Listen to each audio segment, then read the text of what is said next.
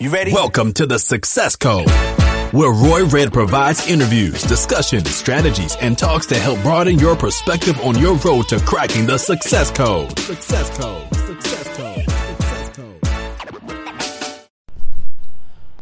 Hi everybody, it's Roy Red, 4-time best-selling author and your host of this show, The Success Code. I'm also going live on my Facebook here. I got it going on the podcast. We're just trying to figure out a way to create content and switch over to different modalities. Put it on the YouTube, put it on Facebook, chop it up, put it in Instagram, and also put it on my blog, my new blog. So if you guys aren't following my blog right now, you can go to royred.com/blog. Make sure you go follow that. I have 2 blogs on there already. One talking about how you hack your biology for goals, and the other one is the unnoticed advantage, giving people an advantage in everything they do, something that's unnoticed that gives you an advantage. But in this episode, I want to talk about personal power. You know, when I just got done coaching a young lady. Her name is Alyssa Jameson, and I've been coaching her for some years now. Go check her out. She's a transformational coach. She founded Adopt Yourself, and she also founded Conscious Collective. And she texted me asking me, said, can we do a coaching call? Because I went through some trauma, and I'm having some traumatic, some of that trauma coming up.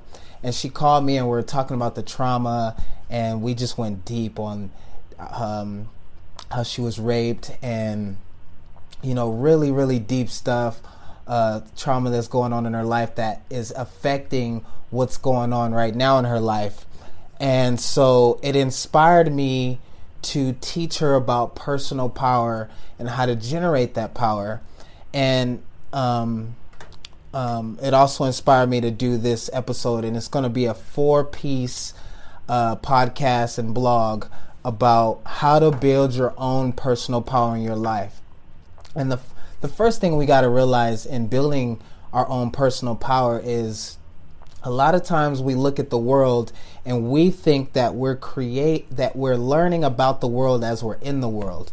You know, we see something like a pen, and someone told us that this was a pen, and so we said this thing with ink that we write with is a pen, right? And yes, that's part of the world and part of how we understand things. That's why we have science. That's why we have this internal dialogue in our head trying to learn about the world. I call that a word-to-world fit, where we take our words and we fit them to how the world is, right? But there's something else that a lot of people don't talk about, and that's a word-to-word fit, where we actually can create what we want with our words. Instead of always trying to explain things in the world, we can create. And a lot of my coaching clients, I teach them this and get them to realize this distinction, because at the end of the day, we are creating our worlds. Everything we see out there is actually happening here, right? Like I can tell you right now, don't think about a pink elephant, and immediately a pink elephant flashes into your consciousness. Now, we know that pink elephant isn't here right now, but it is in our experiences because it flashed into our mind. And so I was up late thinking about, how do thoughts become things? And the first way thoughts become things is you have to realize that you're creating your world. You're creating the things. And then once you realize you're creating, then the amount of personal power you have depends on how fast you're able to create it, or if you're going to be able to create it at all, right? One way to describe a word-to-word fit is I can promise someone that I'm going to do something. Like I could say, I promise I'm going to take a sip of coffee, right? And I do it, right? So it's obvious that we can also create actions and generate things in the physical world with our words, with our promises. See, but a lot of times we'll say things that aren't really a promise. Like we'll say things like, I want to lose weight. That isn't creating type of language, because I want to lose weight isn't want, and it doesn't weigh anything. It is a representation of an internal state that we have, right? But if I say I'm going to lose weight, period, I'm going to lose weight, that is what we call an assertion. An assertion is when you assert something that you're going to do. And then when you assert that, you just go do it. And depending on how much personal power you have is if you'll do it or how fast you'll do it. See, a lot of times we don't have the heart or the confidence to say we're going to do something because we don't want to put the responsibility on ourselves to get it done. So we come up with all these reasons, justifications, explanations on why we couldn't do it or why we might be able to do it. And we live in this domain of try, right? And at the end of the day, there's the word try. There's no way to try something. It's impossible. For example, I have this cup of coffee, right? So I'm going to try to take a sip of it. Okay. Did I just try? No, I took a sip of it, right? So I didn't try. I did it. Okay. Let me try again. Okay. And I didn't take a sip of the coffee, right? So I didn't try. So there's no such thing as try. You either do or you do not do, like Yoda says in Star Wars, right? And that is a fact. But the problem is we dwell in this domain of try because we're just flat out scared that we're not going to be able to get something done. But guess what? If you don't get it done, the fact is you don't get it done.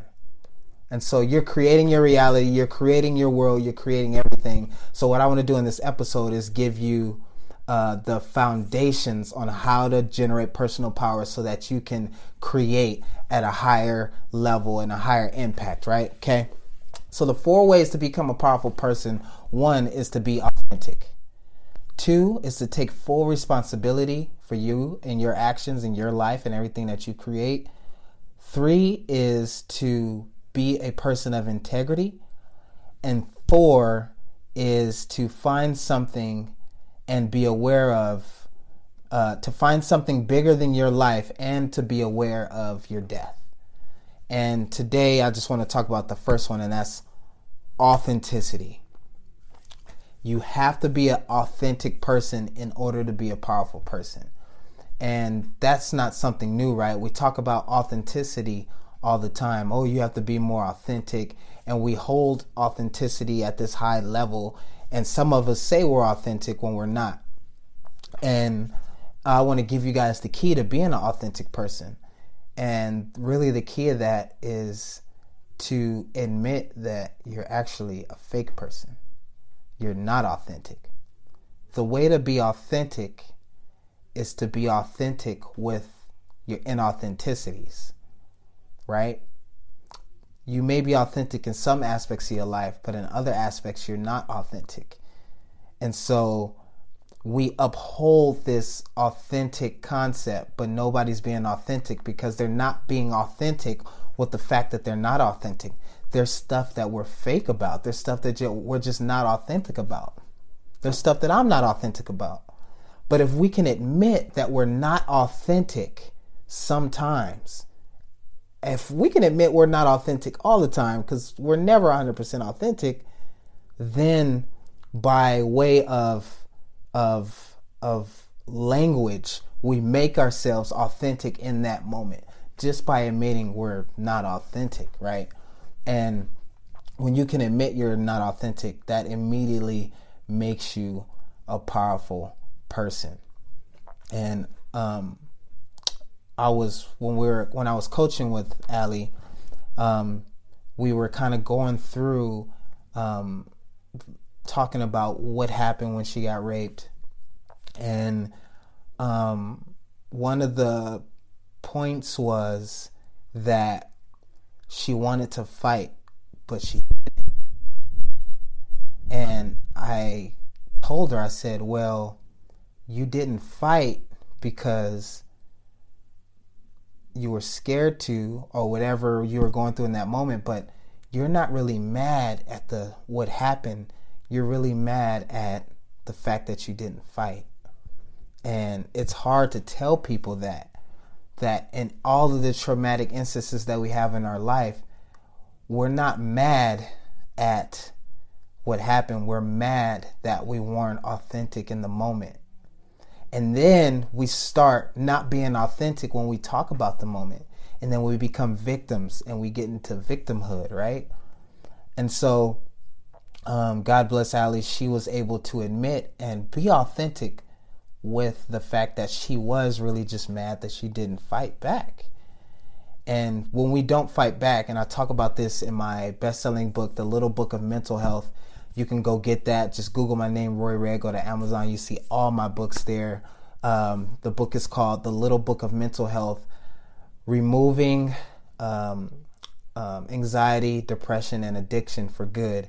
You can go get that on Amazon. But because she didn't fight in that moment, she had what we call trapped energy. And anxiety comes from trapped energy because we want to fight or flight, but a lot of us freeze. And then when we freeze, we feel bad for not freezing. We feel bad for freezing.